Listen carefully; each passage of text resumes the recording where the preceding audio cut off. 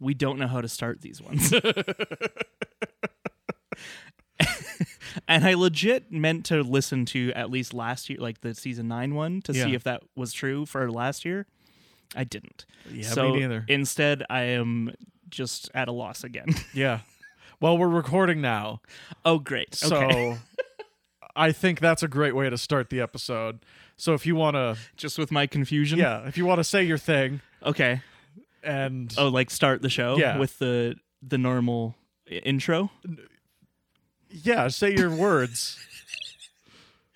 Okay. Here are the words that I'm going to say to start the show. Are you ready? Yeah. Welcome to Two Bad Neighbors. Hey, he did it.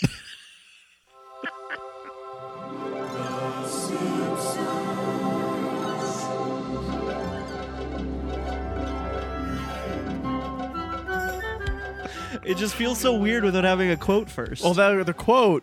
I should have quoted like Mike Scully or some The shit. quote was us. Okay. Yeah. But...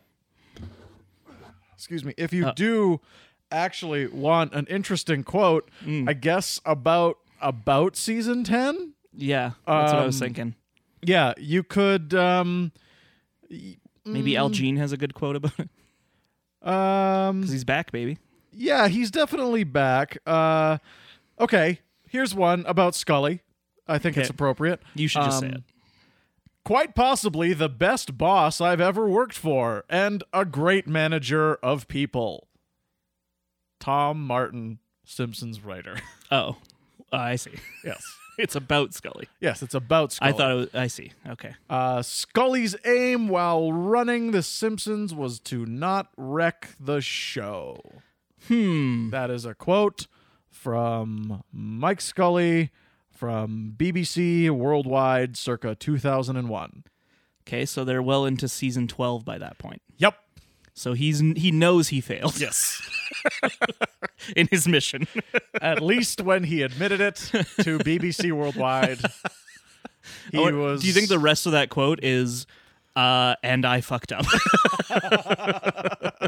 I'm sorry. And I'm sorry, sir. Well, welcome to the show, everyone. We are back with our season 10 recap, our final recap. Yeah. As season 10 is our final season of The Simpsons. So we're going to talk about our overall impressions of 10, as well as eventually we'll talk about our top 5 episodes from the season. Yep. I like that you said eventually, so everybody knows. Like, if this is the first episode you're listening to, right off the jump, weird.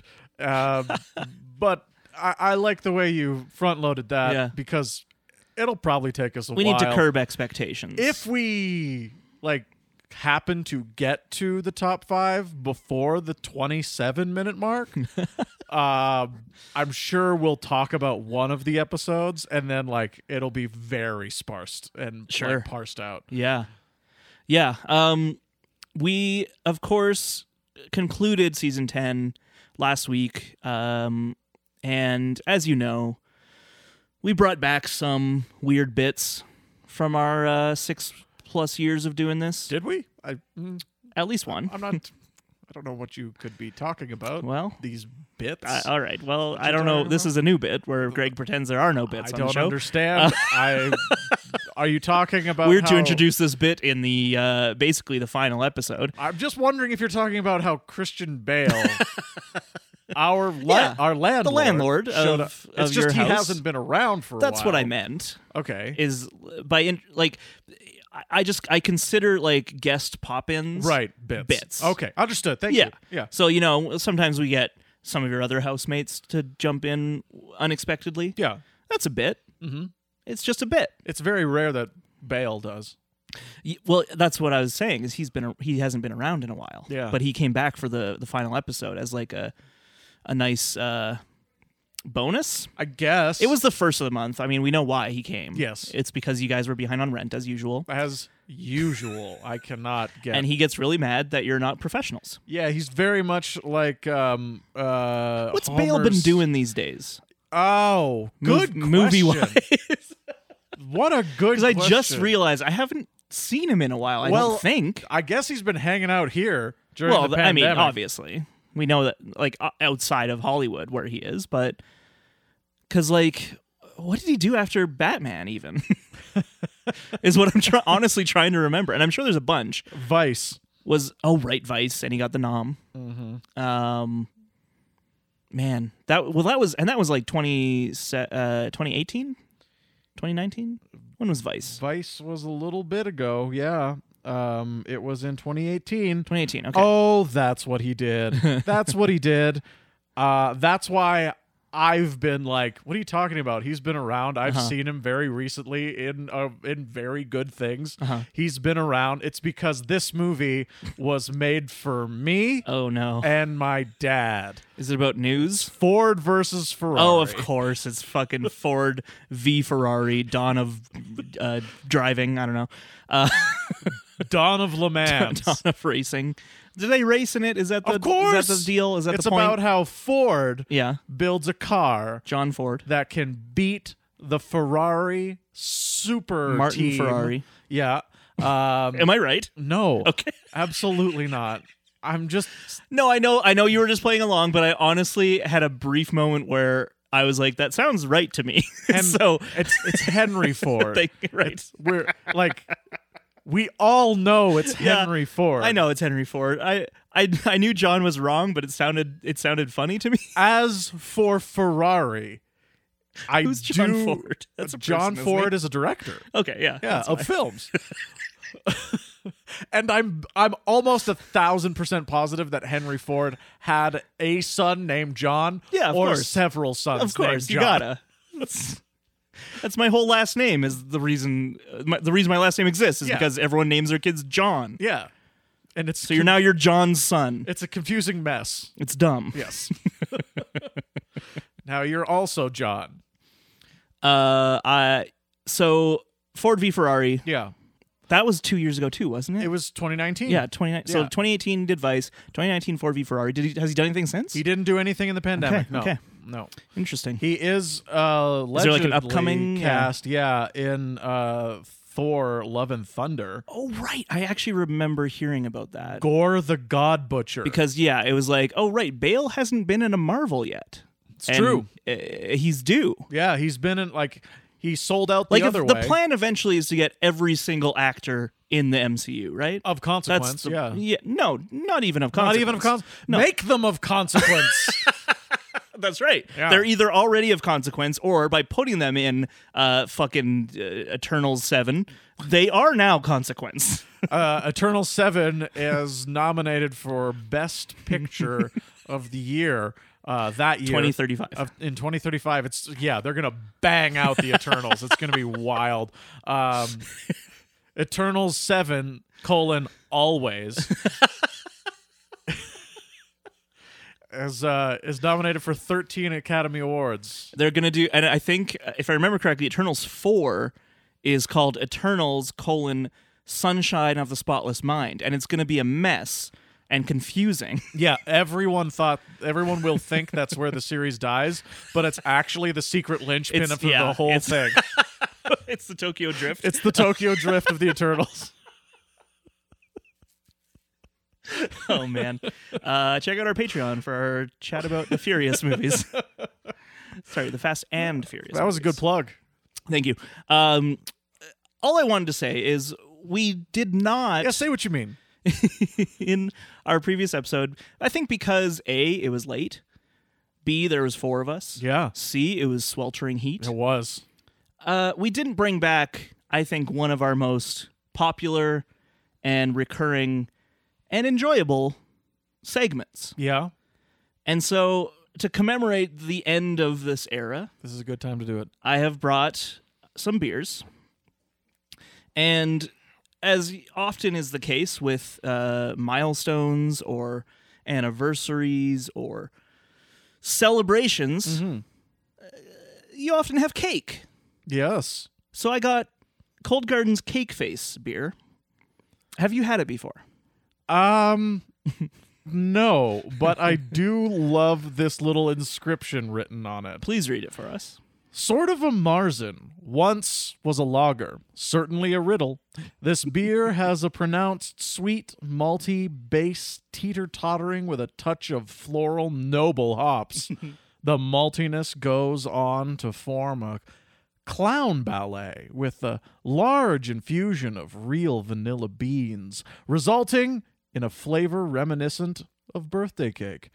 A clean, crisp fermentation makes this a light drinking session and or dessert beer, ideal for a patio, après dinner, or a bouncy castle. Disclaimer: no clowns were harmed in the brewing of Cake Face. It's good to have a sense of humor. And, that's all. I always look for that disclaimer on my beers because it's a problem. So the extermination of clowns. Oh, right. In North America, in order to brew beer, is just getting out of hand. Yeah. We can all agree, right? Yeah. Most people don't know that their blood is yeast.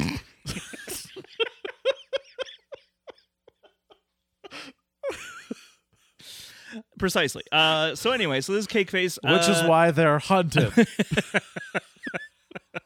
It's also why they turned on everyone that one year. Remember that one year there was the scary clowns? Yes, I remember. That was them. They're like uprising. Yeah. Yeah. Yeah. And much like many protests these days, it does something in the moment and is quickly forgotten for other things. Yeah. Yeah. Yeah. We don't have the attention spans we used to. No. Everyone remember to change your Instagram profile to orange, and then to black, and then I don't know. There'll be something new next year. Cake right? Face. No. You doing all right? No, I'm not. You've watched Bo Burnham's Inside? Of course. The song Shit. I think it's just called Shit. Where it's just like, I feel like shit. Yes. Ooh. Big ol' stinking duffel bag of shit. Yes. That's how I feel most days. Right. That song speaks to me. Yeah. Anyway, let's try this beer. Have you been to Cold Garden? That's the other thing I want to ask you. Yeah. Okay. It's lovely. Yeah, it's a lovely place. Dogs are welcome, and it's just a lovely time for someone like me who likes beer and dogs. Yeah, that's one of the reasons why I loved going when, before pandemic. Mm-hmm. And I will imagine I will return to going because there's just a great atmosphere. There's dogs there. Yeah. It's so great. They're all very good As boys a person and or girls. who loves dogs, but I'm not allowed to have one. Yeah. I just like being around them. Yeah, of course. So, well, cheers. Cheers. Let's see what you think. I should have gotten a glass for this.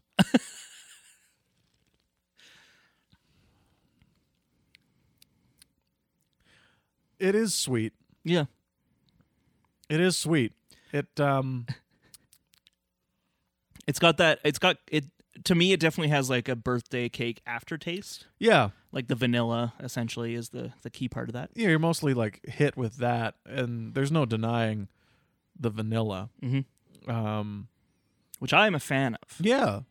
Yeah. Personally. I know you don't think vanilla is a treat. I don't, but that doesn't mean I don't like the flavor of it. Right. I think it's a good, addition to flavors that often include chocolate.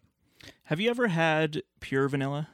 Oh yeah, not extract? No, yeah, I've had it before. It's wild. It's very good. Yeah, and you're like, oh, that's why it costs $20 for this tiny thing. That's why most people do extract because it's expensive. Yeah, and we live in a capitalist society. Yeah, no reason be burned down. No reason not to do extract, and also, I agree with you. It would be really great if we could. Remember when we like a couple seasons ago when we really got into the whole like, hey, maybe money is bad thing. Maybe we should burn it all down. Maybe we should burn it all down. Remember when we made that subtle shift? Mm-hmm. And I was for it. Yeah, I was too. I was absolutely for it. I don't regret it, even to this day. What I do regret was not imagining that it could get so much worse. So quickly. Yeah. You know, do you realize how fast it happened? Where it's like, I actually thought, like, maybe a year ago, maybe 2, that I actually had some things figured out. Yep. Maybe an answer or 2 for myself and for the people I love most. Turns out I didn't. No, none of us do. Yeah. We just suckle at capitalism's teat until we die. Yep. Or until the earth turns and decides to Sets kick us on fire? off. Yeah. Decides to kick us off of The it. great heat death? Yeah. 700 in change. 700 heat deaths Oh. in change in the during that heat wave Oh, I see. in BC alone. Oh, gross. Yeah. It's scary. Yeah. Triple the amount that would have died in regular temperatures. See, I was talking about the heat death of the earth. Right. I'm talking about the heat death of people. Yeah, you're talking about like a thing that's actually happened That happened. already. Yeah, that happened. It happened. Yeah. And then, you know, this is great content. This is great. I know. And we're really front loading this with a lot of a lot of just positive vibes. A lot of vibes. Yeah, and then, you know, Exxon Mobil or whatever is like, hey, you should recycle your bottles. You're like, fuck you. Yeah, you telling me to recycle my bottles? Fuck yourself. It's been a lie the whole time. Yeah. Anyway. That's how we've been. I guess.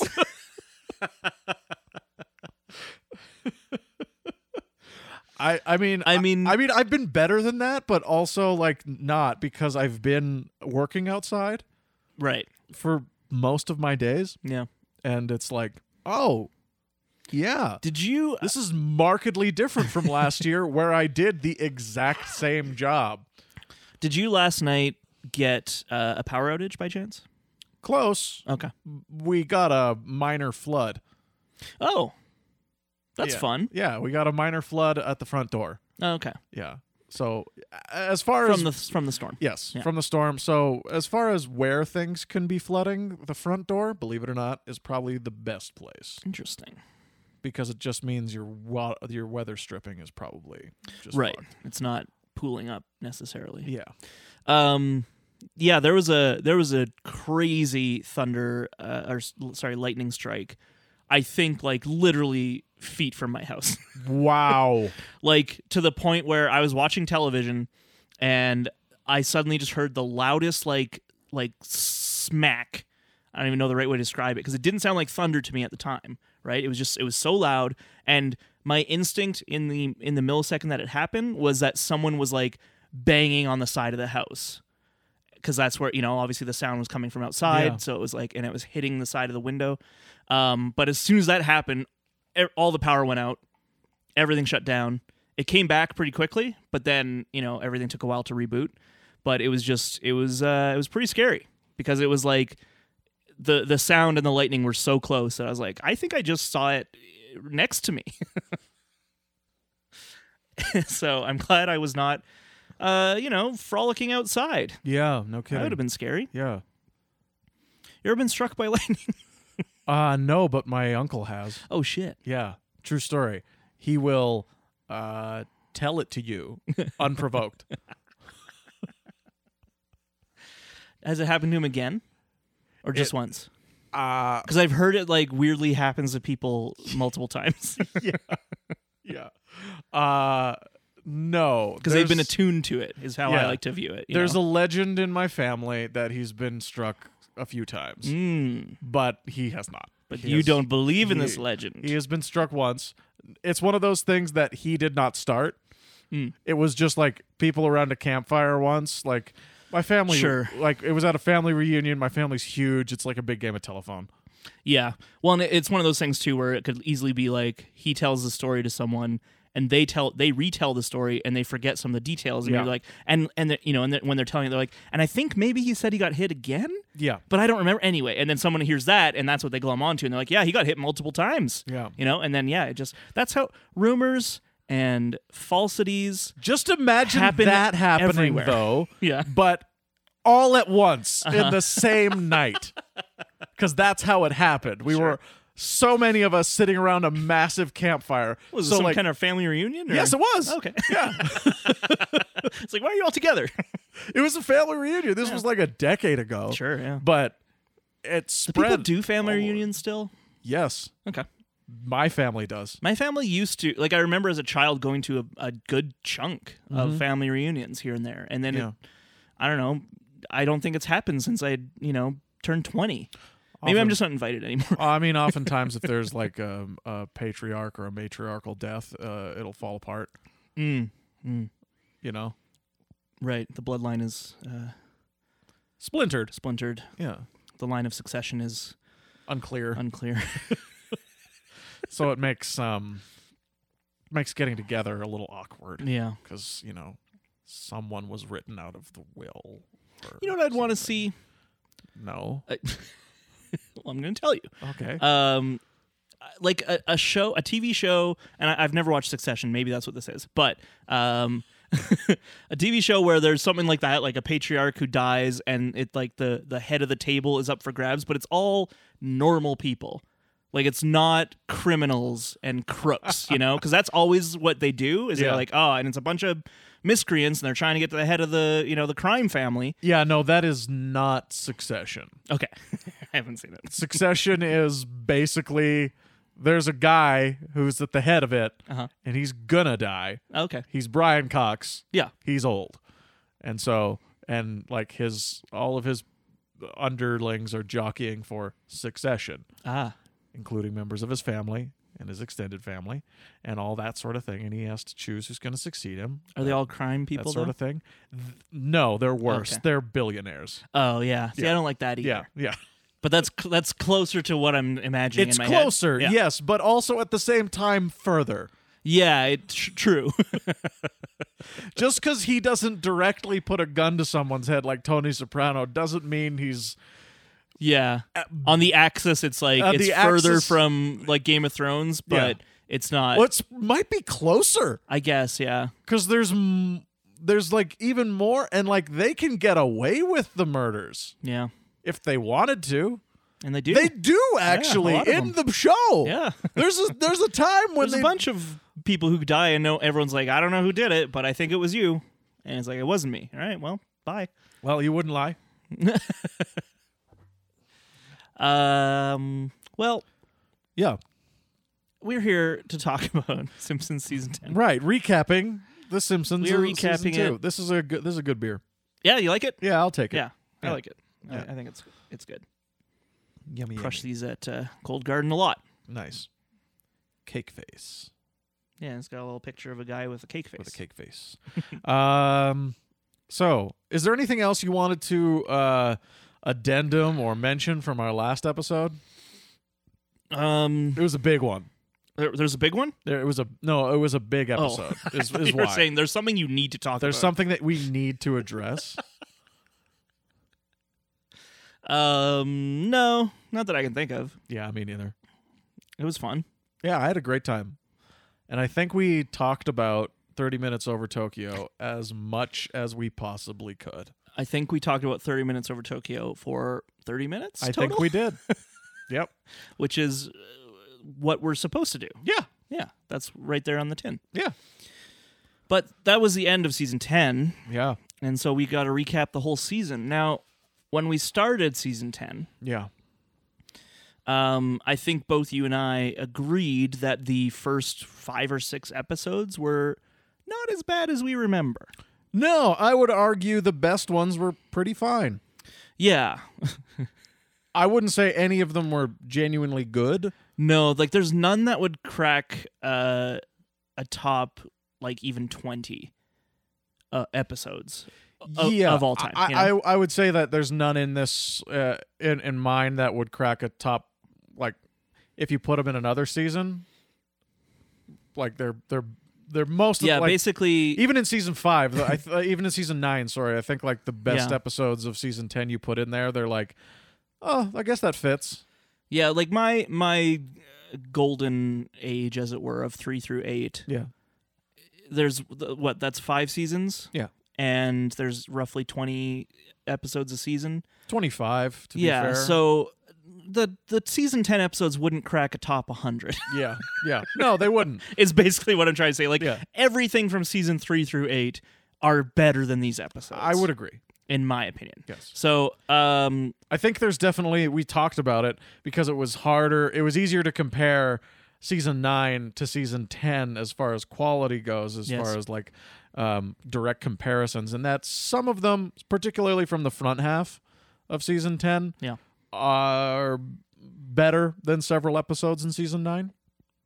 Yeah, I would agree. They don't crack season 9's top 5, but yeah, no, I think that there's still good enough episodes in season 9 that I would choose most of them over these ones any day. Yeah. There's a bunch in season 9 that would be bottomed. If I was doing a ranking of season 9 and 10 episodes together, then there's definitely some in season 9 that would share the bottom of the barrel with all of season 10. I agree with you. Yes. And so there's the 5 that I've chosen for my top 5, which we'll get into later. I think I like better than my bottom 5 for season 9, for example. Right. But that being said, it's pretty close. Yeah. It's not an obvious winner. But season 10 is an odd one. It sure is. We talked a bit about Mike Scully. We should talk about him a bit more, as he did take over as showrunner in season 9. Yeah. But he's kind of at his full strength, as it were, in this season, because you do still have holdover episodes from season 8 and season 9, still finding his footing. A lot of the writers are still there in season 9. I think season 10 there's a big departure because of Futurama as well. Yes, that's mostly the David S. Cohen. Yeah, I guess he's the big one. Yeah. Yeah. I thought maybe he took a bunch of people with him too, but I might be wrong. But I know that Al Jean is back. Yes, Al Jean comes back, and Schwartzwelder and Mayer are still in the room. They're still kicking. Yeah, well, Schwartzwelder's in a Unabomber-style shack somewhere, mailing in his scripts with no return address. At best, they can get him on like a speakerphone. You know, if they're like, "Hey, John, we just have one quick question about your script." Charlie's Angels style. Yeah. He's like, "You have 30 seconds." But yeah, Al Jean returns because he was off doing The Critic, I think. He was. Him and Mike Reiss. Yep. And Al Jean comes back and eventually takes over showrunner. Does he take over right after Scully? Like, Scully goes till 12, right? Yeah. And then Al Jean takes over 13 after that. Yeah. And it's just been Al Jean for forever. Yep. Fuck you, Al Jean. Fuck you, Al Jean. And that's the thing. That's what people may wonder why, if you maybe jump around in our episodes or whatever, and you know that's a recurring bit, you may wonder why we say "fuck you, Al Jean" and not like "fuck you, Mike Scully," because arguably I think a lot of people would argue Mike Scully is the turning point, right? Yeah. Whereas, as we've always said, Al Jean just keeps the trains running. Like he just does. He's a workhorse. He's just like, we keep pumping these out, whatever we need to do. It's an institution now. No one gives a shit. The biggest problem with Al Jean is that he came in, saw good enough, and kept it going. Yes. Whereas, to his credit, Mike Scully wanted to take the show in a new direction. Yeah. As you said, his quote was he didn't want to ruin the show. Mm-hmm. So it's not his objective, obviously, which I should hope not. It'd be really weird if he's like, yeah, I really wanted to just drive it into the ground. Fuck this show. But he takes over and he does a lot of interesting shifts in the series, I think. One, I think most prevalent is the irrefutable focus on Homer. Yes. The rest of the family, like, we joked about it, I think, every episode, but, Marge we loved throughout season 10.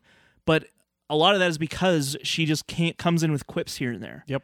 And she's just kind of like, oh boy, here we go again. Like that's her role now. And I don't know if it's just because of that role, they are able to come up with witty one-liners for her that fit her character well. Yeah. Or they just don't care. I don't know. But basically, Homer becomes the star. The rest of the family is pushed to the sidelines, to the point where a lot of them are just non-characters anymore. In fact, I'd say a lot of the secondary characters get treated better than most of the family. In this season? Yeah. Yeah, definitely. Especially after the first 5 episodes. Yeah.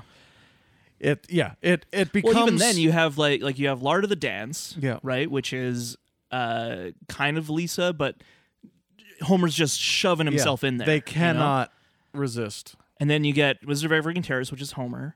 Bart the Mother, which is maybe the only Bart episode of the season. I guess because there's Wild Bart's Can't Be Broken, but that's, again, like just because his name is in the title doesn't mean it's about him. And it's not really about him. Yeah.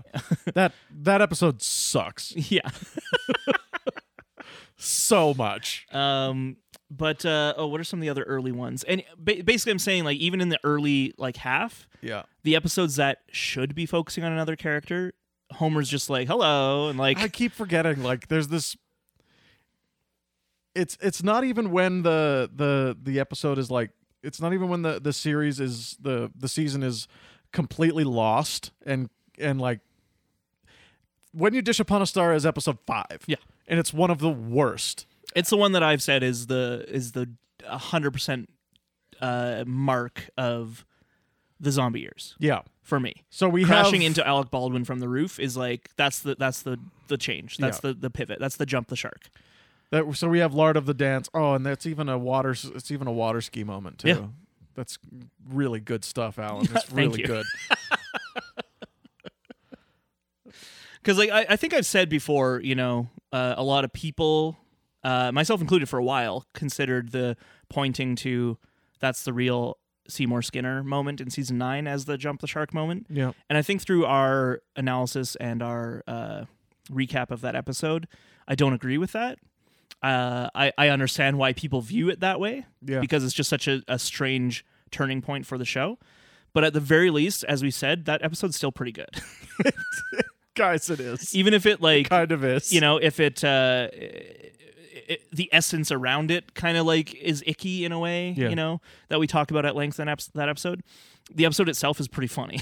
It is pretty funny. And Skinny Boy, I just love him. I can't help it. That's Armin's copy of Swank. Armin's frozen peas. Up yours, children. And then the other kind of jump the shark moment, I think, and again, I hate this episode. Cartridge Family is not a jump the shark moment, though. It's just a bad episode, So through our journey here, I did feel like When You Dish Upon a Star had that moment where it's just, I felt the shift. I felt the shift from a family comedy that happens to be animated into a cartoon with celebrity cameos. It's the Captain Wacky show. Yeah. Captain Wacky and Friends. Oh my God, blank celebrity. Yeah. I think that's the first time they do it. Billy Baldwin. Yeah, he does it wrong, but it's still, the essence is there. And no, they do it. They do it mockingly for Mickey Rooney. Oh yeah.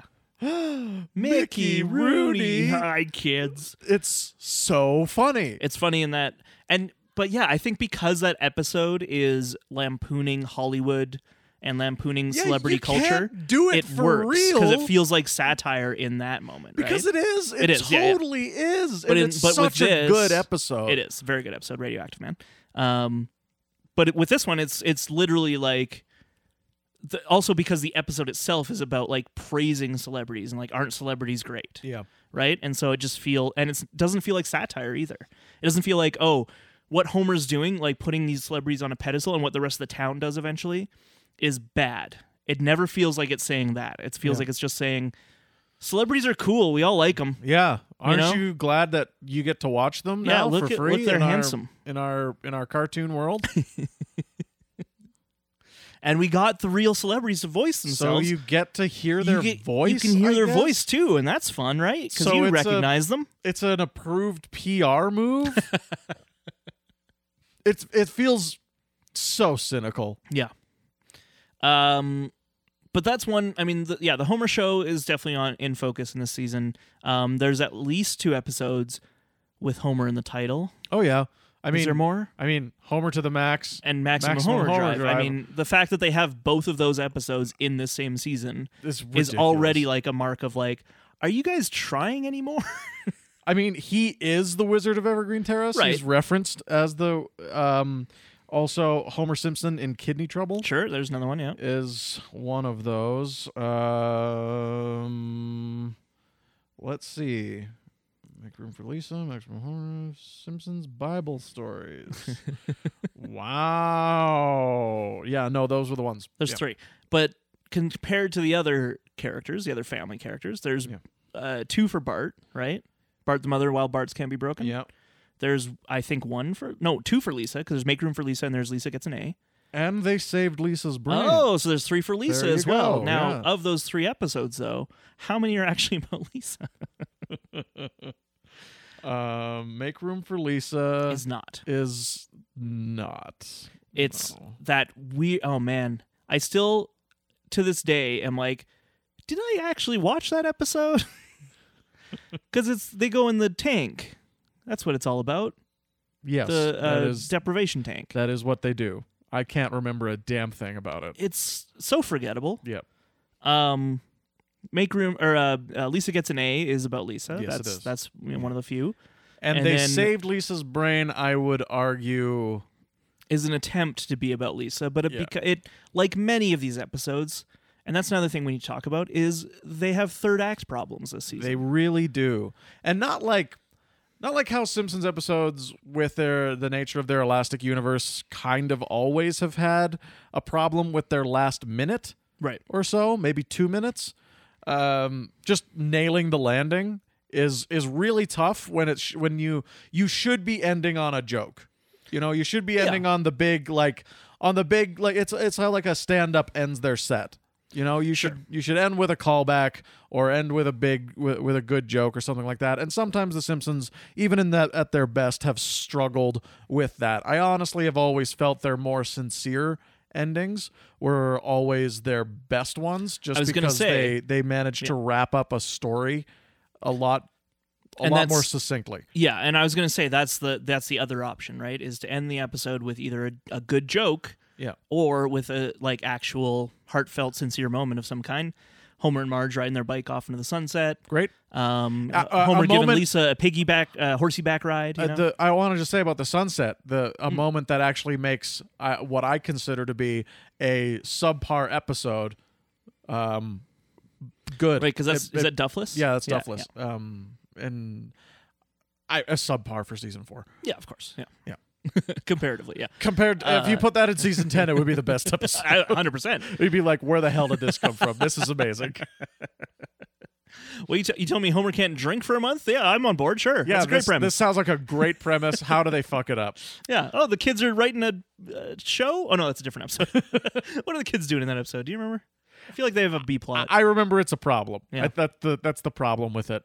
In a lot of ways that there's too much. It's not the front. The front is what I'm thinking of. The front I'm conflating the front. Yes, the front is also a weird season 4 episode that I still think is pretty great, but is also not great. I just remember it being very bizarre. Those the 2 plots happening in the front and Whacking Day are like are very similarly structured. Yeah. The other thing that Scully brings in, I think, is. As we mentioned, the focus on celebrities. Yeah. Celebrity guests, at the very least. Yeah. Because to their credit in this season, they have some big-name actors come in to play characters. They do. They still are doing that sometimes. Yep, they are. For the most part, though, the celeb guests are playing themselves, and it hurts them for it. Yes. But the other kind of thing we need to talk about is, you know, we've talked about it a bunch, but the fact that Phil Hartman passes, and we get our final performance by him in this season is, I think, I don't know about you, but kind of a backdoor reason why I wanted to do up to season 10. Because he has his final performance in this season. And it's good. It is. It is a and then genuine highlight of the season. Absolutely. That the bird tongs. It's so good. It makes that episode from like to pretty good. Pretty good. This is pretty good. I laughed for 2 minutes straight. But yeah, he leaves, and the presence is felt very quickly. Yeah. Both in terms of roles that they give to other characters that are clearly meant for either a Troy or a Lionel character, but also just, as we mentioned in the it was in the 30 Minutes Over Tokyo, that guy who's Chuck Garabedian. Thank you. Like that's definitely not a Troy McClure or a Lionel Hutz, but a Phil Hartman character. It's Lyle Lanley. Yeah. Yeah. And you just know that if he had lived and if he was given that role, the character would be a fucking highlight. Yeah. He'd be so funny. I bet Phil would have added so many great little quips, little one-liners and things that would have made the cut. And they were I bet they would have been inspired by it and had him show up in Tokyo in some way. Yeah, sure. Like as a one-liner. Yep. Like they see Chuck Garabedian, like maybe they see he's him on the flight. game show. Oh, sure, yeah. Like, and they figure out a good way to get cheap tickets home. Yeah. Maybe he's on the game show after them instead of the Canadians. Yeah. Right? Yeah. That's good. That's good stuff. Yeah. And they might have been inspired to do that. But unfortunately, or at the very least, Phil Hartman would have voiced the Canadian husband. Oh, sure. Yeah. Yeah. Ooh, that hurts, eh? Yeah. It's pretty funny because that's what Canadians sound like. That's my job this summer. Oh yeah, you talk like a Canadian. Oh, you betcha. Oh, we could make this more Canadian, this podcast. You think so? I think so. Yeah? Yeah, we could do it. Oh, we could, we could always... How many listeners do you think we're losing right now? Well, I don't know. Maybe 300. We could always try and kiss a fish off of a Halifax pier. That's how my good friend Gordy's father died. God. Took a snow machine all the way out to the Halifax pier. Drank some Newfoundland Screech. Saw himself a fish in the bottom of the river and jumped in. We're not like that, you guys. No, we're not. Some Canadians are. I'm not going to deny that. Yeah, you can't deny the ones who are. But we're nice people. Be our friends. Let us win a Stanley Cup. Let us win a Stanley Cup. Yeah. Well, as long as we're recapping, they lost. Yeah, I mean, for those that aren't aware for some reason, they Canadians lost in Game 5 to the 1980s bullies. Yeah, the Tampa Bay Lightning. Who are weirdly kind of a dynasty team now. Yeah, I mean, they're fucking stacked. Yes, that team they really is insane. are. Yeah, it's an insane team. It would be weird if they didn't win a Stanley Cup. It's true. With all those players, I did not watch the third period. Me neither. Of the final game. I decided, I was like, because I watched the first period, no score. Tampa scores in the second. Yeah. It's a 1-0 game. Still a close game. Still exciting to watch, but I was just like, I can't watch what I am afraid is going to happen based on the game so far, which is that will be it. There will be 0-1. It'll be such a whiff of an ending. It'll be so uninteresting. And just heartbreaking, Yeah, I don't want to see, Carey Price and Shea Weber sad. Yeah, me neither. And so I was like, I'm going to not watch the third period, and then if they come back and win, I'll find out, and I'll be like, great, I'll watch Game 6. But if they don't, then I didn't have to watch all that bullshit of them celebrating on the ice with their Stanley Cup. So that's what I did. And, the thing I kind of hope is that they learn from this and they come out swinging next year knowing that they can do it. Knowing that they can do it. Yeah, that would be incredible. Because if they have so many young players that got so much great experience in the playoffs as well. Boy. It is that great. If like Suzuki, Caulfield, Toffoli, like if all these like youngins who were doing very well in the playoffs, like up there, like keep their game going for the regular season and prove to everyone that they are a championship team, they can make the playoffs next year and maybe it won't be like a Cinderella run necessarily, but it'll just be maybe a really good run that could possibly win it this time. Yeah. You never know. Teams are long-lived. Yes. Truly. and I think Carey can still do it. I think he's got at least a couple more years in him. I think he's proved that this year. Oh, yeah. Is if he stays healthy, he can take you all the way there. Yep. You just have to score one. That's the thing. Yeah.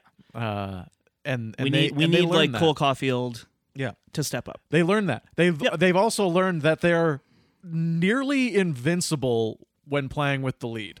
That's the thing, yeah. Which is a good thing to learn. That first goal was so crucial. And that's also a big reason why I stopped watching. Yeah. Because once Tampa scored, I was like, it's probably over. Like Tampa's the only problem is Tampa was even better at playing with the lead. Oh yeah. Well, but like and just in general, both in teams, place. like I think the stats they listed was like both teams were like, 20-2 or like 40-3 when scoring first. Like, it was some crazy thing where it's like it was absurd. Yeah, both stat teams was absurd. Like whenever they score first, for some reason, always win. They will win. So it was just like, who's going to score first? That will probably dictate the winner. Honestly, for Montreal, just because we were following them so closely, it became very evident to me why they needed it so badly. Yeah. It was their style of play. Their entire strategy was based around, okay, we need this goal, because honestly, the skill and the elite players weren't there to get the amount of goals that you would need to catch up. Yeah. But when they can play with the lead, they have such a great defensive strategy, penalty kill. Their penalty kill's amazing. They had the big four defensemen that were incredible. Price. They have Price. Yeah. So it's like, okay, get a goal. If you can, get two, then lock it down. Yeah. And they did shut down Cooch, shut down Stamkos, which they did. They did, yeah. They did. Not enough, though. Yeah. Not enough. I will never forget this run. This was so fun. Yeah. And I loved it. I think so there's much. a lot of positives to be taken from it. I recognize how much of a long shot it was for them to actually win the cup. That's why I'm feeling pretty good right now. It was still pretty cool. The Even the fact that they won Game 4, like that was such a like, oh, this could be the turning point. Yeah. They're down 3-1. Guess when else they were down 3-1? Yeah. Those guys are gone too. They guess wore what blue. team is 6-0 for elimination games? Yeah. 6-1 now. Anyway, that's a quick little hockey chat. Yeah. Because the season's now over. Yeah, we're done. Which is just kind of a bummer too. But you know what? Couple months, it'll be back. It'll be back, and it'll be back so quick. Yeah. Honestly, the time and the expansion draft's happening, right? That's true. Yeah, the time between seasons is always like, oh, where did hockey go? Where's hockey? And when it comes back, you're like, Jesus Christ, this season could be shorter. Right, you're like, oh yeah, it's still going, huh? Wow, 82. You said that's a lot of games, and we're still good with. All right, 82. All right. Yeah, they could. 56 was pretty good. 56 games. Yeah. Was that what this year was? Yeah. 56 was pretty good. I think they should do that. Yeah, maybe. I mean, if they want to make it like so that fans and ticket holders have the 30, they could do the 62 game thing. Sure. That'd be fine. Yeah. But 82 is insane. There's so many games.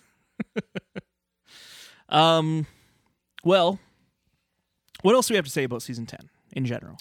By far the worst season we've covered. Yeah, handily. I wish in my alternate reality where Steve Rogers went back in time and replaced all the Infinity Stones, I imagine it as the last season. Right. So much. Yeah. I also imagine it as if they knew it was going to be the last season. Right, so they can have a proper finale. Yes, of some kind. But That'd be nice. Even if not, even if this is where it just got cut off at the knees, right, I would be It'd happy. still be pretty good, yeah. Yeah. You wouldn't be like, oh, what a horrible... Like, no one talks about the finale of, like, Home Improvement. Nope. I'm not trying to compare that to The Simpsons, but... They like, don't. a normal, quote-unquote, sitcom that's not a phenomenon doesn't have, like, a... And that's actually a problem with a lot of phenomenon sitcoms, like Friends and Seinfeld and Scrubs. I don't know if that's a phenomenon necessarily, but you see, the more popular sitcoms, they think they need to do a really, really special ending. And oftentimes you don't. Yeah. You just need to have some kind of closure. Yeah.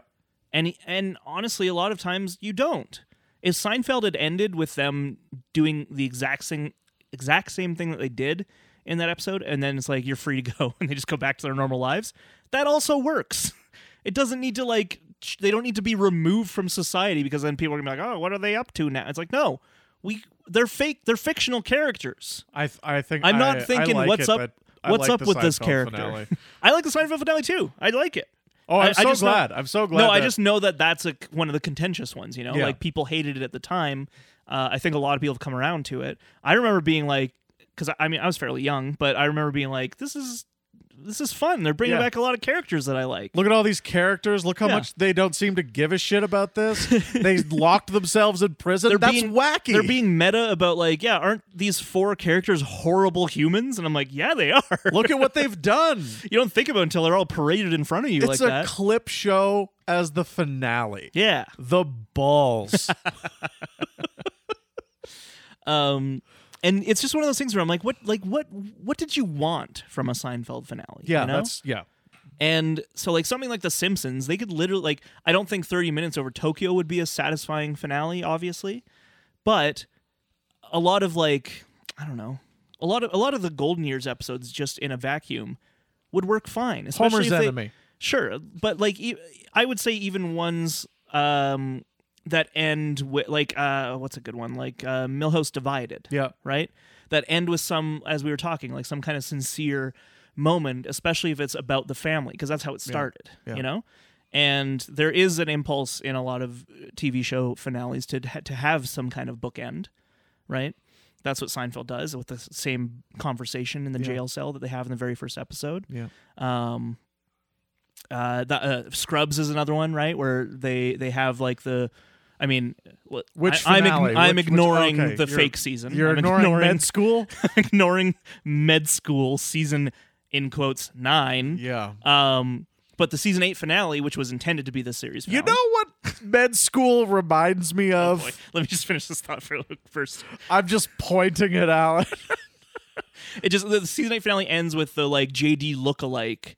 With the janitor in the door, right? Yeah. They have that moment where it's like, here we go again, a new kid to be my enemy.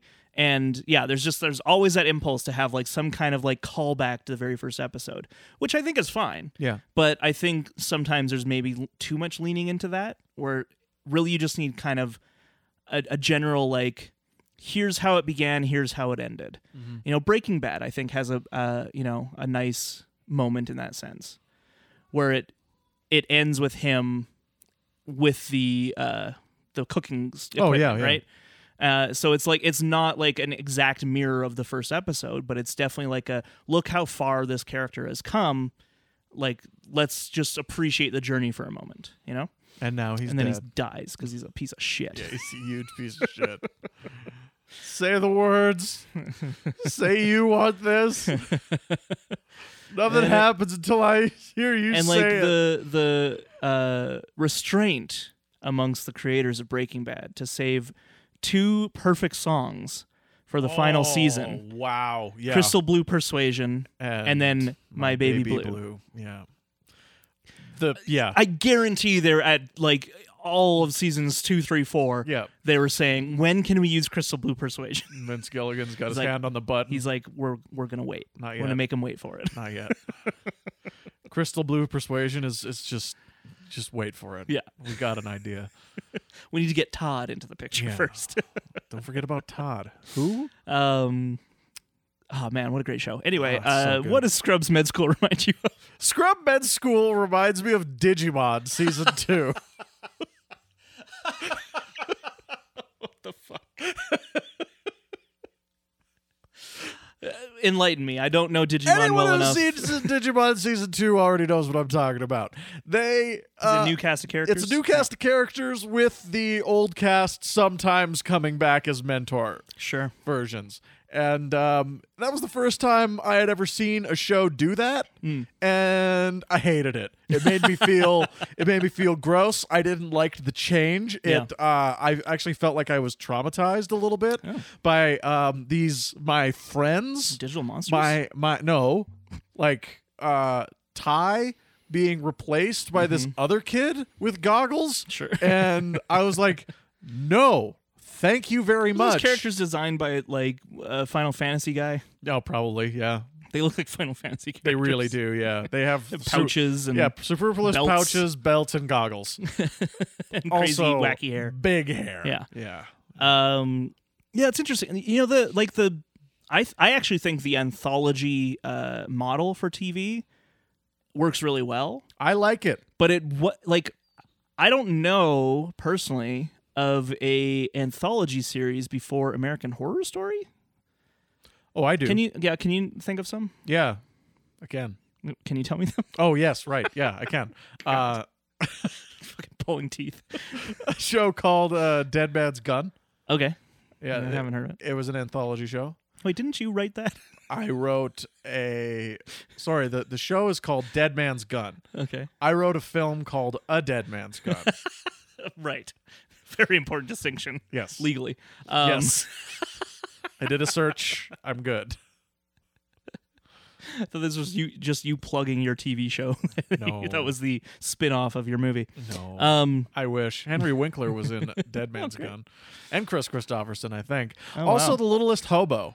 What? It's kind of an anthology show. I disagree. That's every episode he goes to a new town. Yeah, he goes to a new town. That's not an anthology. Folks. Because anthology means each season is a self-contained story. Right. That's what an anthology series is. And Fargo does it, of course. Yeah. It to great success, in my opinion. What? Hang on. Whoa now. Okay. I don't think anthology is just as cut and dry as that. Well, that's what they call these shows. I know it's what they call these right. shows, and I think it's a type of an anthology series. I think I was being facetious with The Littlest Hobo, Okay. but Dead Man's Gun, the show, does go to a different cast of characters in a different short Western story, like a 45-minute Western, every episode. Okay. It's a different one every episode, and that, I think, is a type of anthology as well. I guess so, yeah. Like, I'm using the parlance of the current state of TV, I guess. Yeah. Because like that kind of thing is like Twilight Zone as well. Yeah, right? I think it's important to acknowledge that, like, that anthology type that I'm talking about is much more per episode. conducive and per episode. It's like, if you're going to make a show like that, I think it's much more conducive to the old way of television, where it's weekly.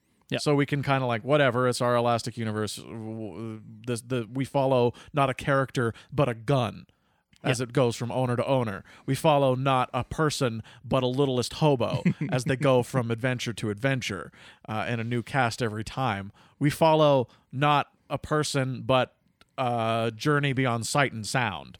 Right. You know, maybe tomorrow I'll learn to settle down. Yeah. Whereas until tomorrow, I'll just keep moving on. I'll just keep moving on. That's a good show. It's a great show. Yeah. The CBC has got to be CBC. Right? I feel like it has. It's Canadian for yeah, sure. It's definitely Canadian. Oh no. Oh yeah, see the There's a little voice. hobo on there. Keeps on calling me. Oh yeah, he was on last night. He got into a real scrape with a junkyard dog. I honestly, he's a good dog though. He was a good dog. I thought he was gonna get into some real trouble there, and that junkyard dog, they had to put him down though. God. But my thought is the type of anthology show I'm speaking of, I don't know existed before American Horror Story. Yeah. And I like it. I think it's because it gives creators room to breathe, right? I haven't watched season 4 of Fargo yet, but it's next. I just rewatched all first 3 seasons, and they're all very good for different reasons. And I do like that it's still in the same universe, so there's like, little Easter eggs and callbacks. Obviously in season 2 is a literal a side character from season 1 is now a main character, and it's like a prequel, right? Patrick Wilson plays Carradine, Keith Carradine, I think. Does he really? Yeah. Did you not know that? No, I didn't get that. Yeah, he plays Lou Solverson. Yeah. Keith Carradine plays him in season 1. He's the guy who like runs the diner. Really? Right? And he's the father to Molly Solverson, who's Allison. Solves the case. What's her face? Allison Tolman. Yeah. Who's like the main kind of Marge Gunderson parallel. And then season 2, Patrick Wilson plays Lou Solverson as a young guy in the Force. And because throughout he's got Kristen Milioti as his wife, and they're like, oh, how's Molly doing? Their little baby. That little baby grows up to be Molly. Molly Solverson. I get it. Season 1. No, I get it. Yeah. That's clever. You didn't know this? No, I didn't know this. Yeah, because season 2 is like 70s, I think. Yeah, I know. I remember. I've seen it. Yeah. Just didn't pick up on that very obvious tie-in. All right. I did like the threads that they bring into it. Yeah, all that stuff. Yeah, it's all good. It's it's good. Anyway, I haven't watched American Horror Story.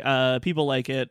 I don't know. I just didn't. I didn't get into it. I don't know why they like it. They should. But what I like, what I like about it as a concept is that I could theoretically watch season 4, and it's its own self-contained thing. And like, if people are like, "Oh, like season 4 is the best season," I don't have to do that normal thing with shows where I'm like, I'm a weirdo and I need to start at the beginning. Yeah. People are like, oh man, you gotta like just blow past the first few seasons because they're not great. Because once you hit season 3, it's really good. And I'm like, that's great. I need to watch seasons 1 and 2 though. Like I personally want to see the growth of the show. I want to see the journey. Yeah. And then get rewarded hopefully with a good season. Hopefully.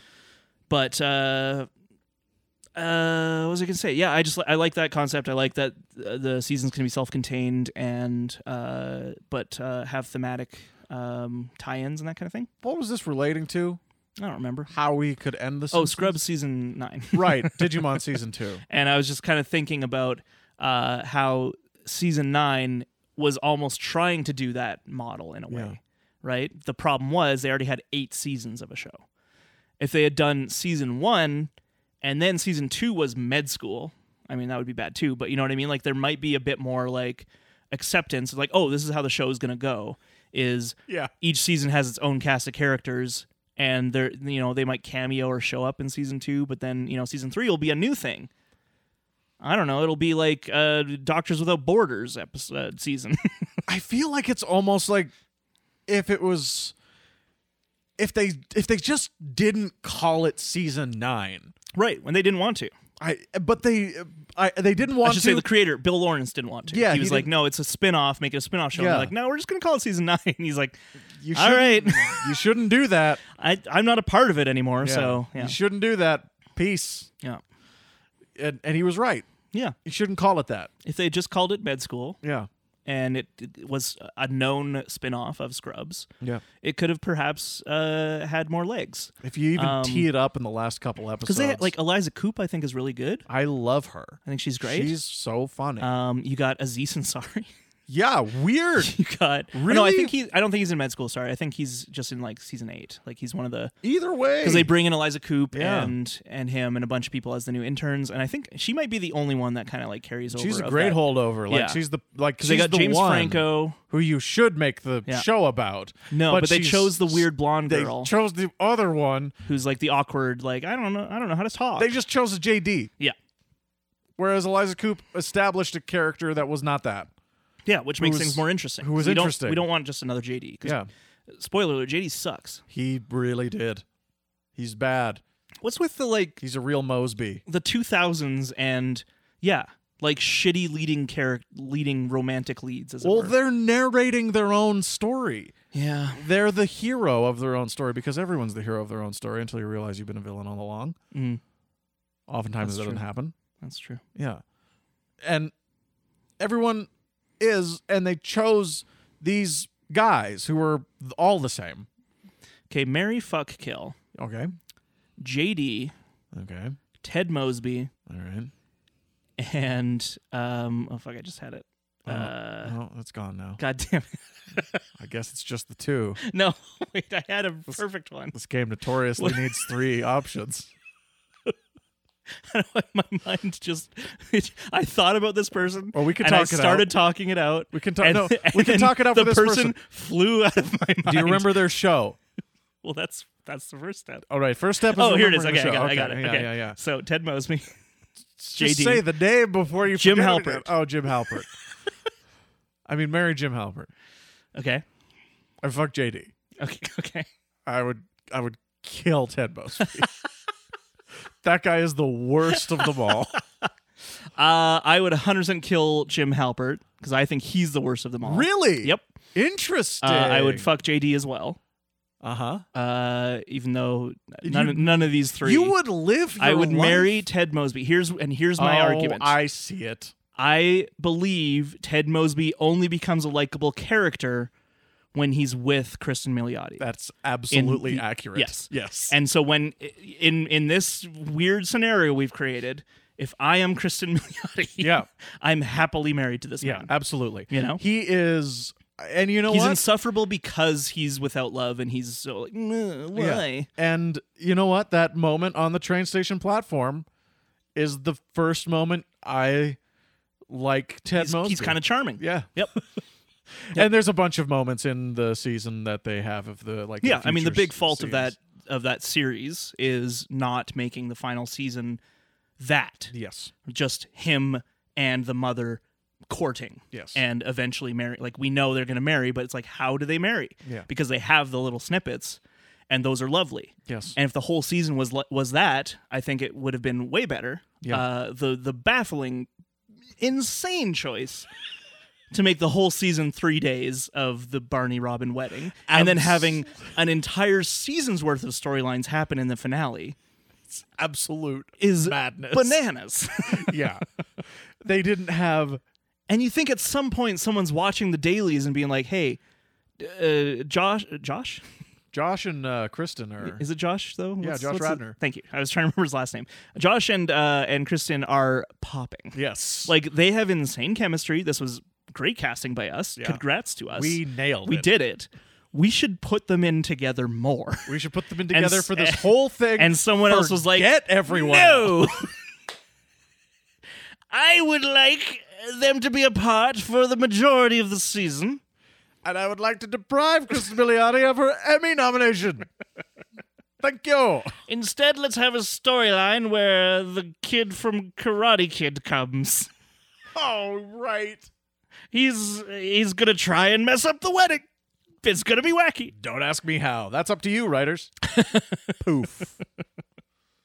Let's have Marshall unable to make it to the wedding, so he has to take various transportation. That's like 5 episodes right there. We'll do like a planes, trains, and automobiles with him and John Candy's a baby in this reimagining.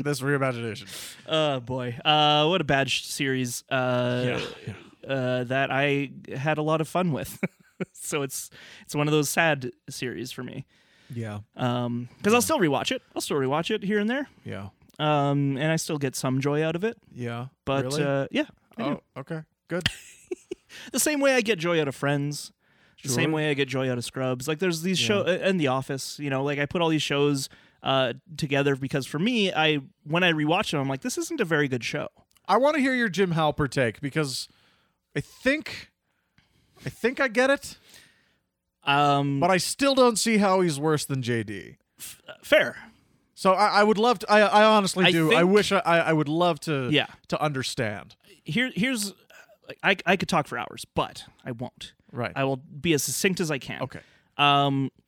The whole conceit of the Jim Halpert Pam relationship begins with him purposefully trying to destroy a relationship. Yes. Now, whether or not you think Pam and Roy should get married or not is not important, right? Mm-hmm. The important thing is she's an engaged woman who, at the very least, appears to be happy in that relationship. And he does as much as he can to destroy it because he's like, but I want her. I should get her. He doesn't want to be her friend. Like, he acts as her friend throughout the first 2 seasons because he wants to be with her. And the moment she says no, when he kisses her without her consent, he moves away because he's like, I can't be around her now because she won't be with me. So he can't even just be like accepting the fact that he has this great friend, which he does. Their friendship is lovely. And that's not good enough for him. And it infuriates me. And then he begins a relationship with a very nice woman. Sure does. Rashida Jones. What's the fucking Karen. Thank you, Karen. Who I love. She's actually probably my favorite character in The Office. I think she's the nicest person in the show. Yeah. Which isn't saying a lot because they're all horrible people. Yeah. I think she is very good for Jim. I think they have great chemistry. Sure do. And it's just so annoying that the whole time you can tell he's just like, oh, but what about Pam? And then he fucking leaves her alone in New York City to go ask Pam out on a date. Isn't that sweet? And it's played as this like lovely romantic ending to that season. And I'm like, you asshole. Have the conversation with Karen first if you're going to do that. But also, like, you're just an idiot for throwing away Karen. And then they're together. And it should be, oh, he got what he wanted. Everything's fine. But instead, he infects her with his shitty attitude and hatred of all mankind. And she becomes horrible. Whoa. And the two of them become insufferable. Really? Yes. They're both the whole time just like, oh, fucking Dwight is a loser. And like, Angela's dumb. And like, they just talk down to they act so high and mighty, especially when together, but even before that. And it gets so annoying. And then at some point, the writers are like, we don't know what to do with these characters anymore. Let's make them fight. And so they have all those dumb, like, combative stuff between each other. He buys her a house without consulting her. Oh, I remember that. He takes a job in another city without consulting her. Really? Yeah. I don't remember that. That's when he wants to work in sports because he's a sports guy and he's cool. I won't work in paper. I want to work in sports. Right. I don't remember that. He gets a job in Philadelphia with You know Daryl. what? I stopped watching after season 5. That's smart. I didn't watch it. Because it gets worse and worse. Yeah. I liked season 4. I liked season 4 a lot. Season 4 is probably the best season because... or is season 4... sorry, season 4 is the writer's strike season. Whichever season is Jim and Pam are together. That is season 4, yeah. Okay. That's the best season only because they still haven't decided to make Jim and Pam horrible. Yeah. They're just content. Yeah. And they're less combative with everyone. There's less conflict there. They start to focus on Michael Scott as the kind of main character, which, you know, he arguably always was, but... Yeah. Now he's the romantic lead. Yeah. As well, which I think is great. And I love Amy Ryan. Yes, and that's like the best romance of the show, I'd say, is Michael and Holly. Yeah, I'm not fully convinced just because I guess I don't know The Office as much as I And that's thought. fair. I've watched it so many times, and again, this is coming back to what I was talking about. There's just shows that I will just rewatch over and over.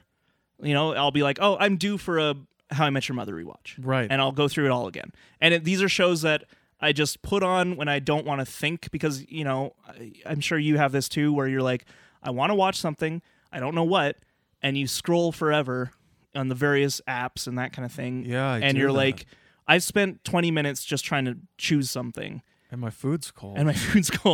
And so if there's shows that I'm like, if I ever am in that situation where I'm like, I want to watch something, but I don't want to like overthink what I'm going to watch, I'll just put on this show. And so currently, let's see. I mean, Seinfeld is always on a rotation for me, so I'm always watching Seinfeld. I got Seinfeld. I got The Office currently. And what was the one I just finished? I feel like I just finished one. Doesn't matter. But like New Girl, I'm due for a rewatch soon. Yeah. Not great.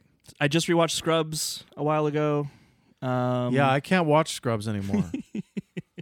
I used to love Scrubs so much, but now it feels so hacky to me. Oh, it is. Yeah. I thought it was so innovative at the time, and it might have been. I guess it was. It was in a way because it was a multicam sitcom. Yeah. Right? And that was not as common back in 2001 or whatever when it aired. Yeah, single camera wasn't overdone yet. Yeah, it was still a pretty new concept. Multicam was still the norm. I guess that's why I liked it. Because Friends was ending around the time that Scrubs began. Yeah.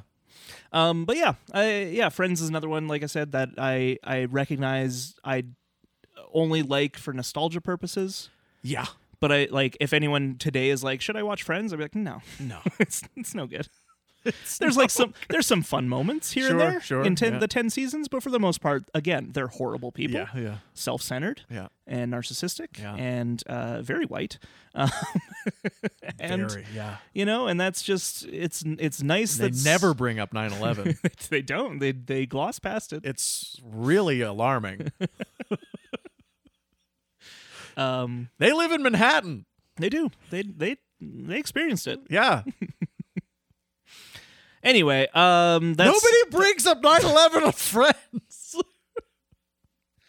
I will say I am infinitely glad that Seinfeld did not last to 2001. Oh, because it had the potential. Obviously NBC was like, give us more all the time. Yeah, and Jerry. Larry had already left, but Jerry was like, okay, season 9 is going to be the final season. Yeah. And they were like, but how about a bunch of money? And he's like, that's tempting, but no. Turns out he's made of stone. He at the very least, brick. I don't know. Yeah. They drove a dump truck full of money up to his house. Yeah. And he was like, I'm good. I've got 3 dump trucks. Yeah, I've got a B movie on the way. I'm really looking forward to this B movie. I'm brewing a B movie. I don't know if you know, but it's about a bee. It's gonna be a hit, I swear. It's about a bee who wants to fuck a woman. It's gonna be a hit. A decade after its release, people are gonna. The bees are taking humans to court. Because they're stealing their honey. Did you know that? Did you know this is the premise? Yes, I did. Okay. I did know this was the premise. I've seen the Bee Movie. I've never watched Bee Movie. I never want to. Can I tell you something that happened? Yes, you can. It became a meme. Oh, yeah. I do remember that. Over a decade after its release, I heard more about Bee Movie from these improv kids that I was teaching than I had ever heard about any movie in my life. They were like, have you seen this Bee Movie? And I'm like, yeah, I saw it when it came out. And they're like, oh my God, you're 50. And then I understood what it was like to be Alan. All right. It's a long walk. Really long walk, but we got there. Well, we got there with our already? With our shoes intact, didn't we? Yes, we did. Listeners, write in if you agree with me. Jim Halpert sucks. Fuck that guy. Yeah, I would love to hear more takes on this. I don't come down on, honestly, either side of the episode I watched recently. Yeah. Tell me. That has Timothy Olyphant as a guest star. Oh, I think I know this one. Which is kind of great because he's awesome. But the whole premise is... What season? It's like 7, I want to say. Oh, was that when they were like bringing in a bunch of these guest stars? Well, I mean... 7 is the last one with Michael. Yes. So I'm either in 6 or 7. I can't remember. Okay. But it's definitely like it's starting the end of Michael's arc because they're talking about Holly and like bringing her back.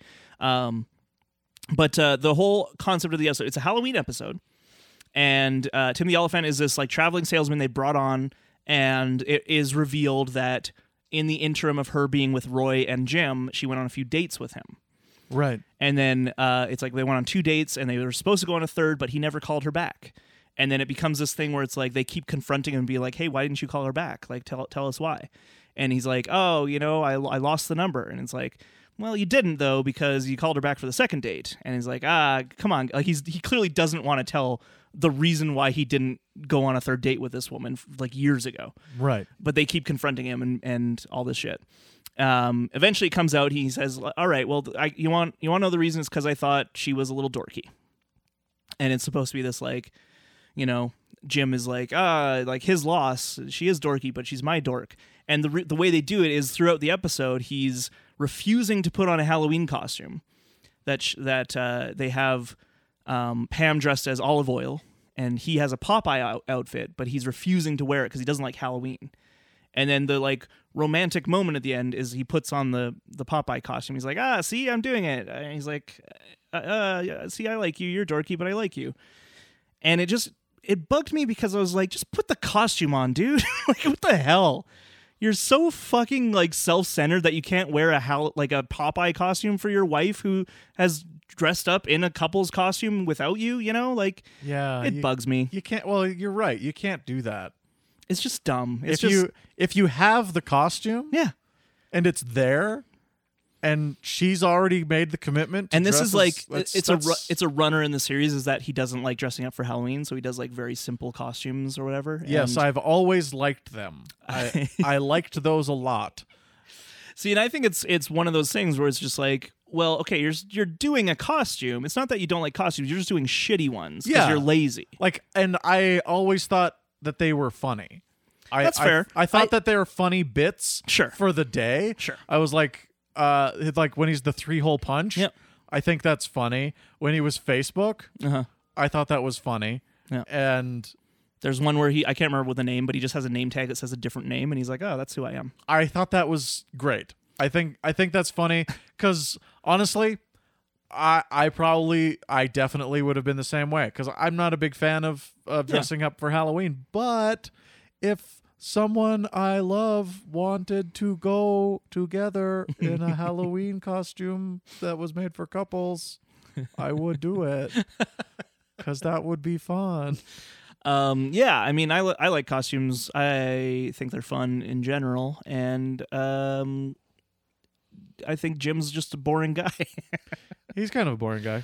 So anyway, this is not the office chat. So no, we should let's do our top 5. We should do our top 5. All right. Our much belabored top 5. Starting from the bottom. Number 5. Number 5. Mayor to the Mob. Really? Yeah. All right. Cracked the top 5 for me. I've got. Actually, let's talk about Mayor to the Mob. Okay. I thought about it, and I just couldn't get over the Mark Hamill. Yeah, the waste of Mark Hamill. I mean, as we said, this whole season has third act problems, and I think that's going to be a caveat with all of my top 5. Sure. Where I'm like, I like the first 2 acts a lot. Right. And then the third act kind of whiffs it. With Mayor to the Mob, I think at the very least, it's one I wouldn't say no to if someone was like, let's watch this episode. Versus a lot of the season 10 ones where I'd be like, no, I don't want to do that. So that is to say, I still think there's some funny bits in there. I think the Baimon Sci-Fi Con is very good.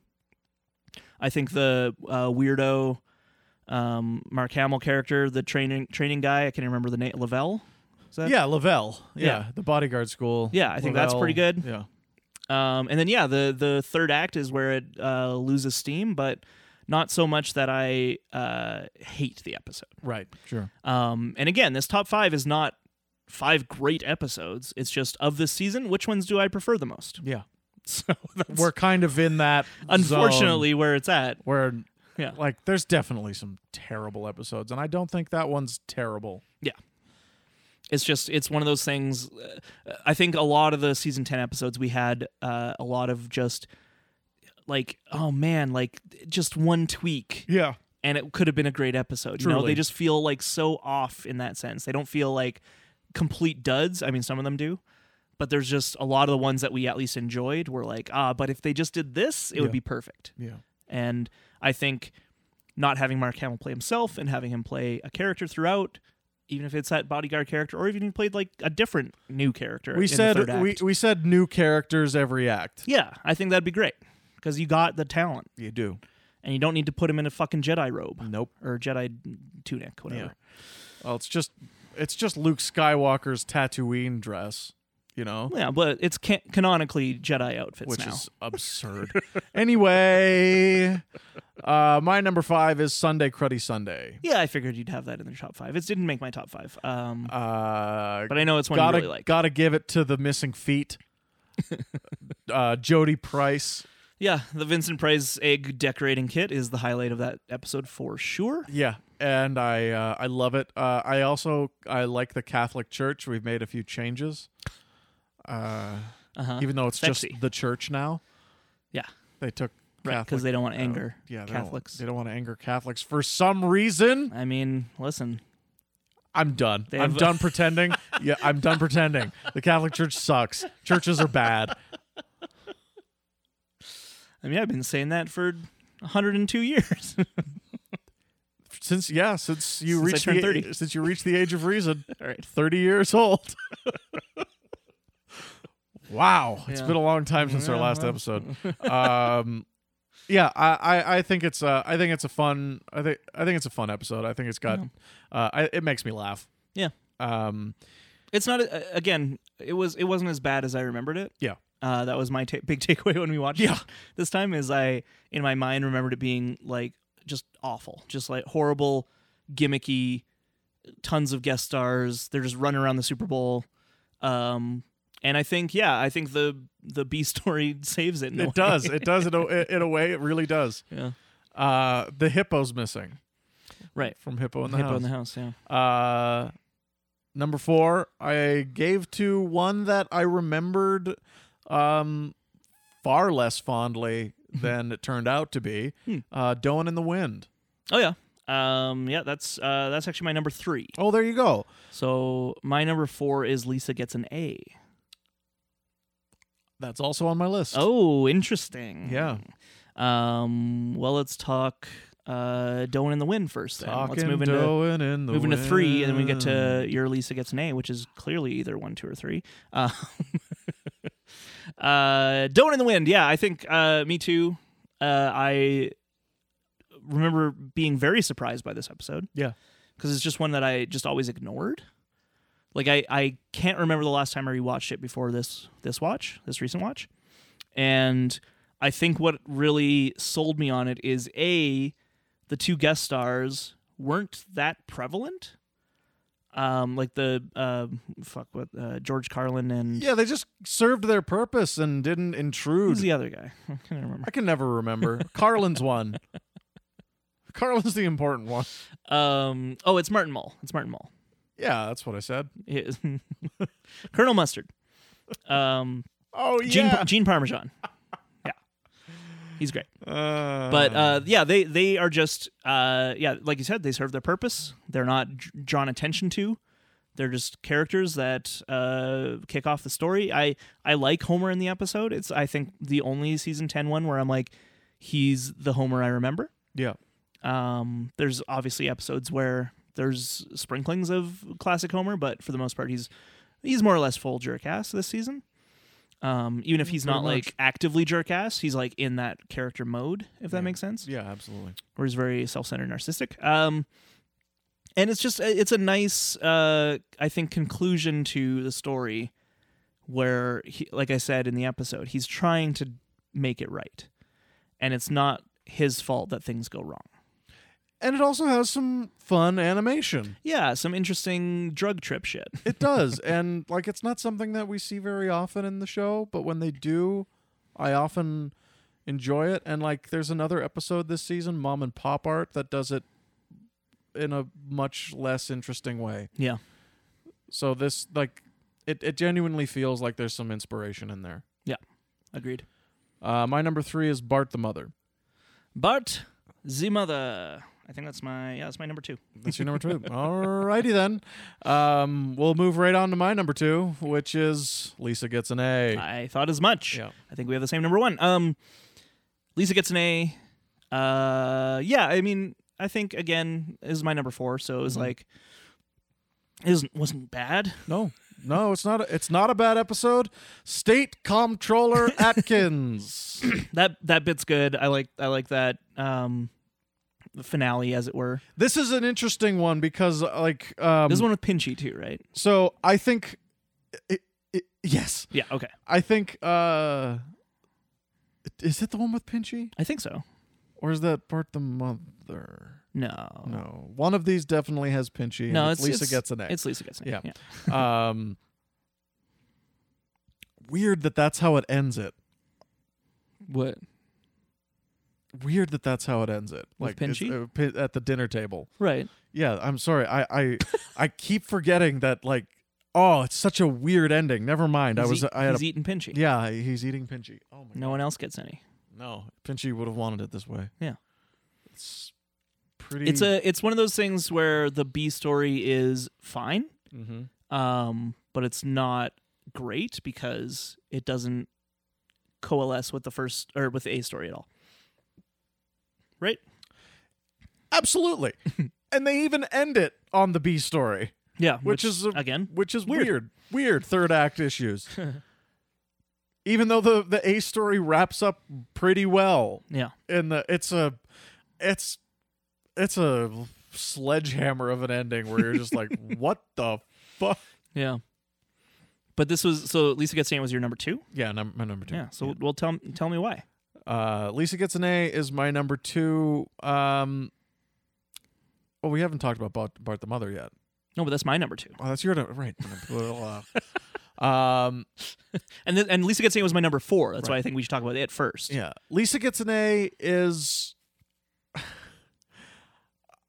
when I was looking at the list of episodes, I basically based my list on my top 5 list on when I looked, could I remember more than one thing about the episode, and was that thing something that made me smile? Sure. And it turned out I remembered 3 or 4 things about the Lisa Gets an A episode that I thought was all good. Right. You just forgot about Pinchy. I forgot about Pinchy, but when you reminded me of Pinchy, I was like, oh, that's a weird subplot. But then I remembered where the sea captain asks for change. And I'm like, nah, it's great. That's hilarious. I think that's very funny. Yeah.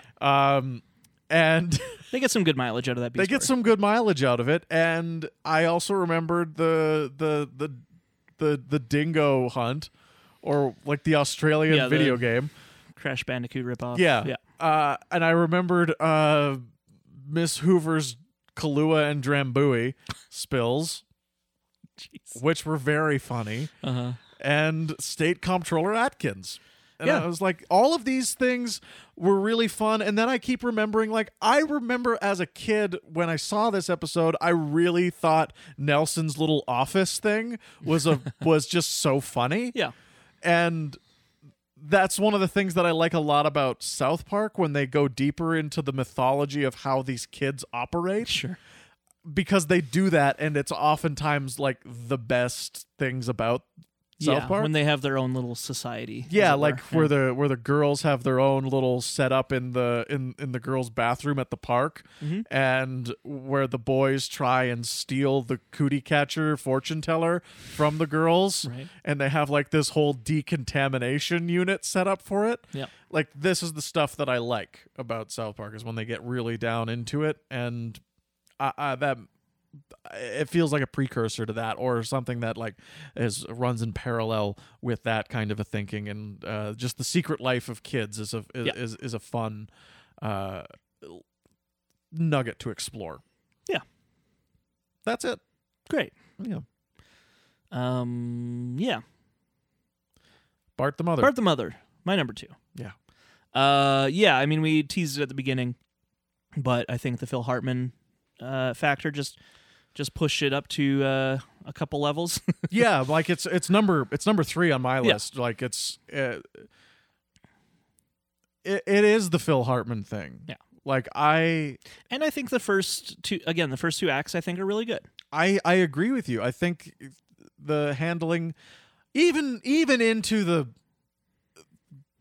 god awful misguided third act, even the handling of Marge and Bart throughout the whole episode, I think remains solid. Yep.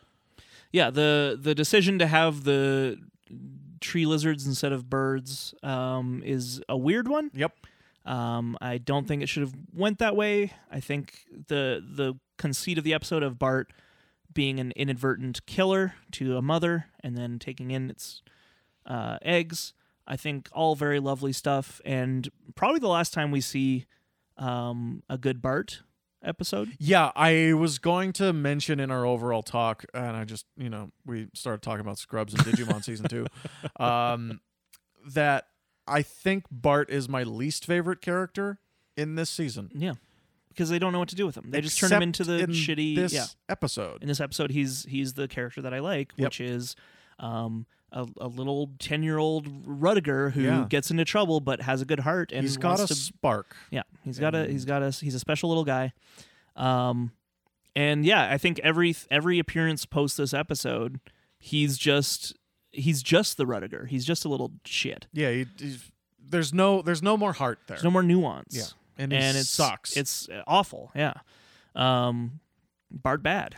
Like his best moment, like Marge says it in the episode, but his best moment after this is in They Save Lisa's Brain when he's wearing the Bartman cowl. Yeah, and I actually think that's funny. That's the next time he makes me laugh. Right. Wait, Marge says what? Well, where Marge says, Lisa, lighten up. This could very well be the high point of your brother's life. Yeah. Yeah, that's true. Yeah, I mean, again, like in that episode and in that moment, yeah, it's funny, but it's, again, not an interesting take on the character by any means. No. Which is what makes him an interesting character is episodes like Bart the Mother, episodes like Marge Be Not Proud, Bart Gets an F, it's seeing that he does try. Yeah. Right? And when he tries, he can excel. Depending on the situation, and it's nice to see it. It's the same with Homer, right? And that'll lead us into both our number ones, I imagine.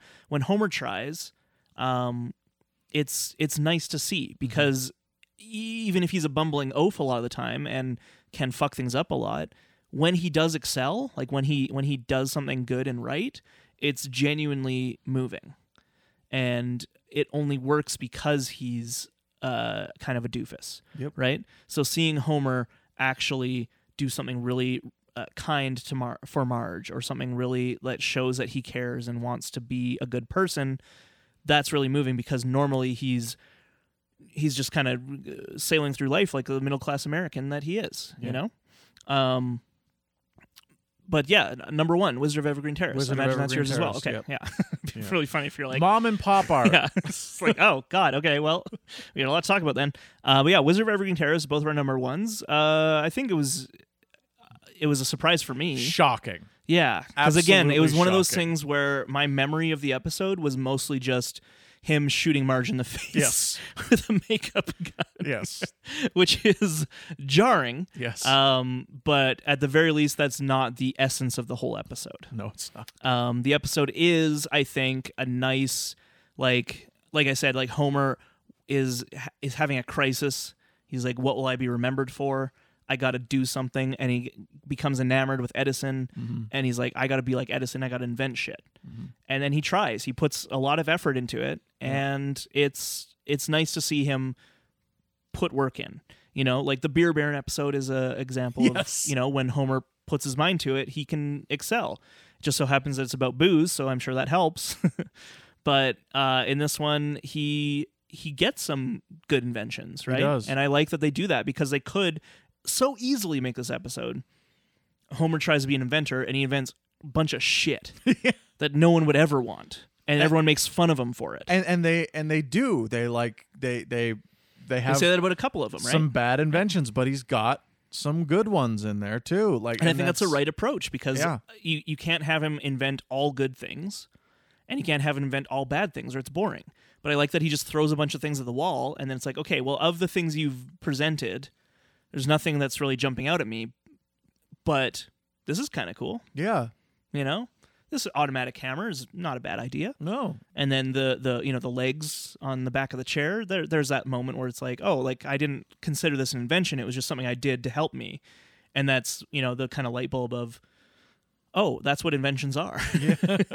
Is seeing a need and then filling that need. Filling it. Yeah. So yeah, I think that's a great episode. Of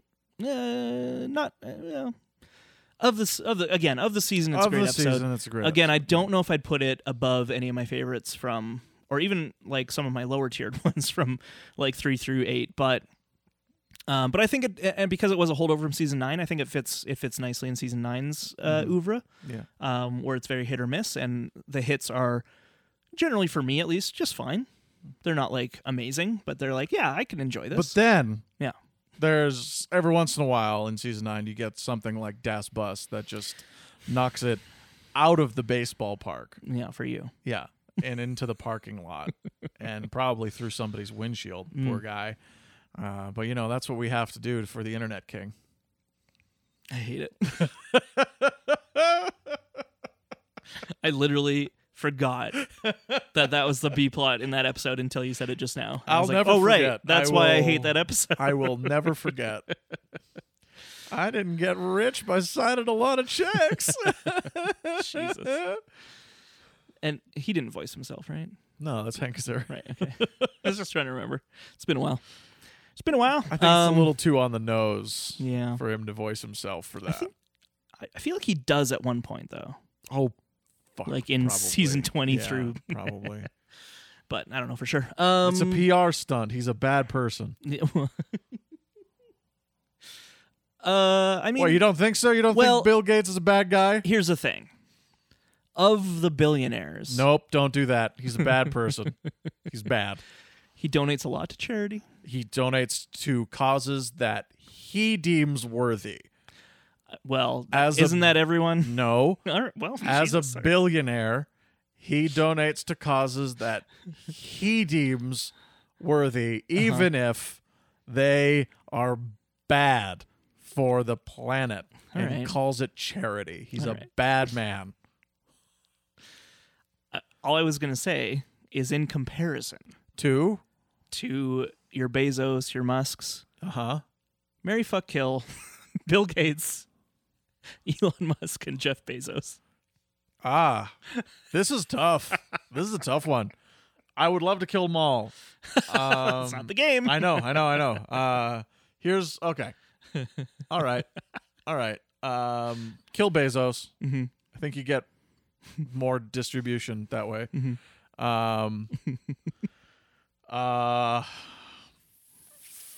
Fuck Musk, I guess, and Mary Gates. Yeah. I guess I love how painful that was for you. I guess you're right. I agree with those three, by the way. That's what I would do as well. Yeah. Maybe for different reasons, though. I mean, Gates, so I guess maybe you can, just get close enough to... Wait, to kill him? Yeah. you can't just change the game. It's like, all right, here's what I'll do. I'll kill after. I'll kill Bezos. I'll fuck Musk just so I can get him in a vulnerable moment. Yeah. And then I'll slit his throat, a la Gone Girl. Yeah. And then I'll marry Bill Gates so I can slowly poison him every day in his morning coffee and eventually kill him and be like, I don't know what happened. I have no idea. My hands are clean. Yeah. All so really, you're just saying kill them all. Yes. All right. There you have it. Kill all the billionaires. Eat the rich. Capitalism sucks. Burn it all down. And throw the lawyers in there. While you're at just it. Toss them in. Can you imagine a world without lawyers? R.I.P. Phil Hartman. What a great guy, and what a great part of The Simpsons that is his absence is felt, and that's a big reason the show should have ended. Yep.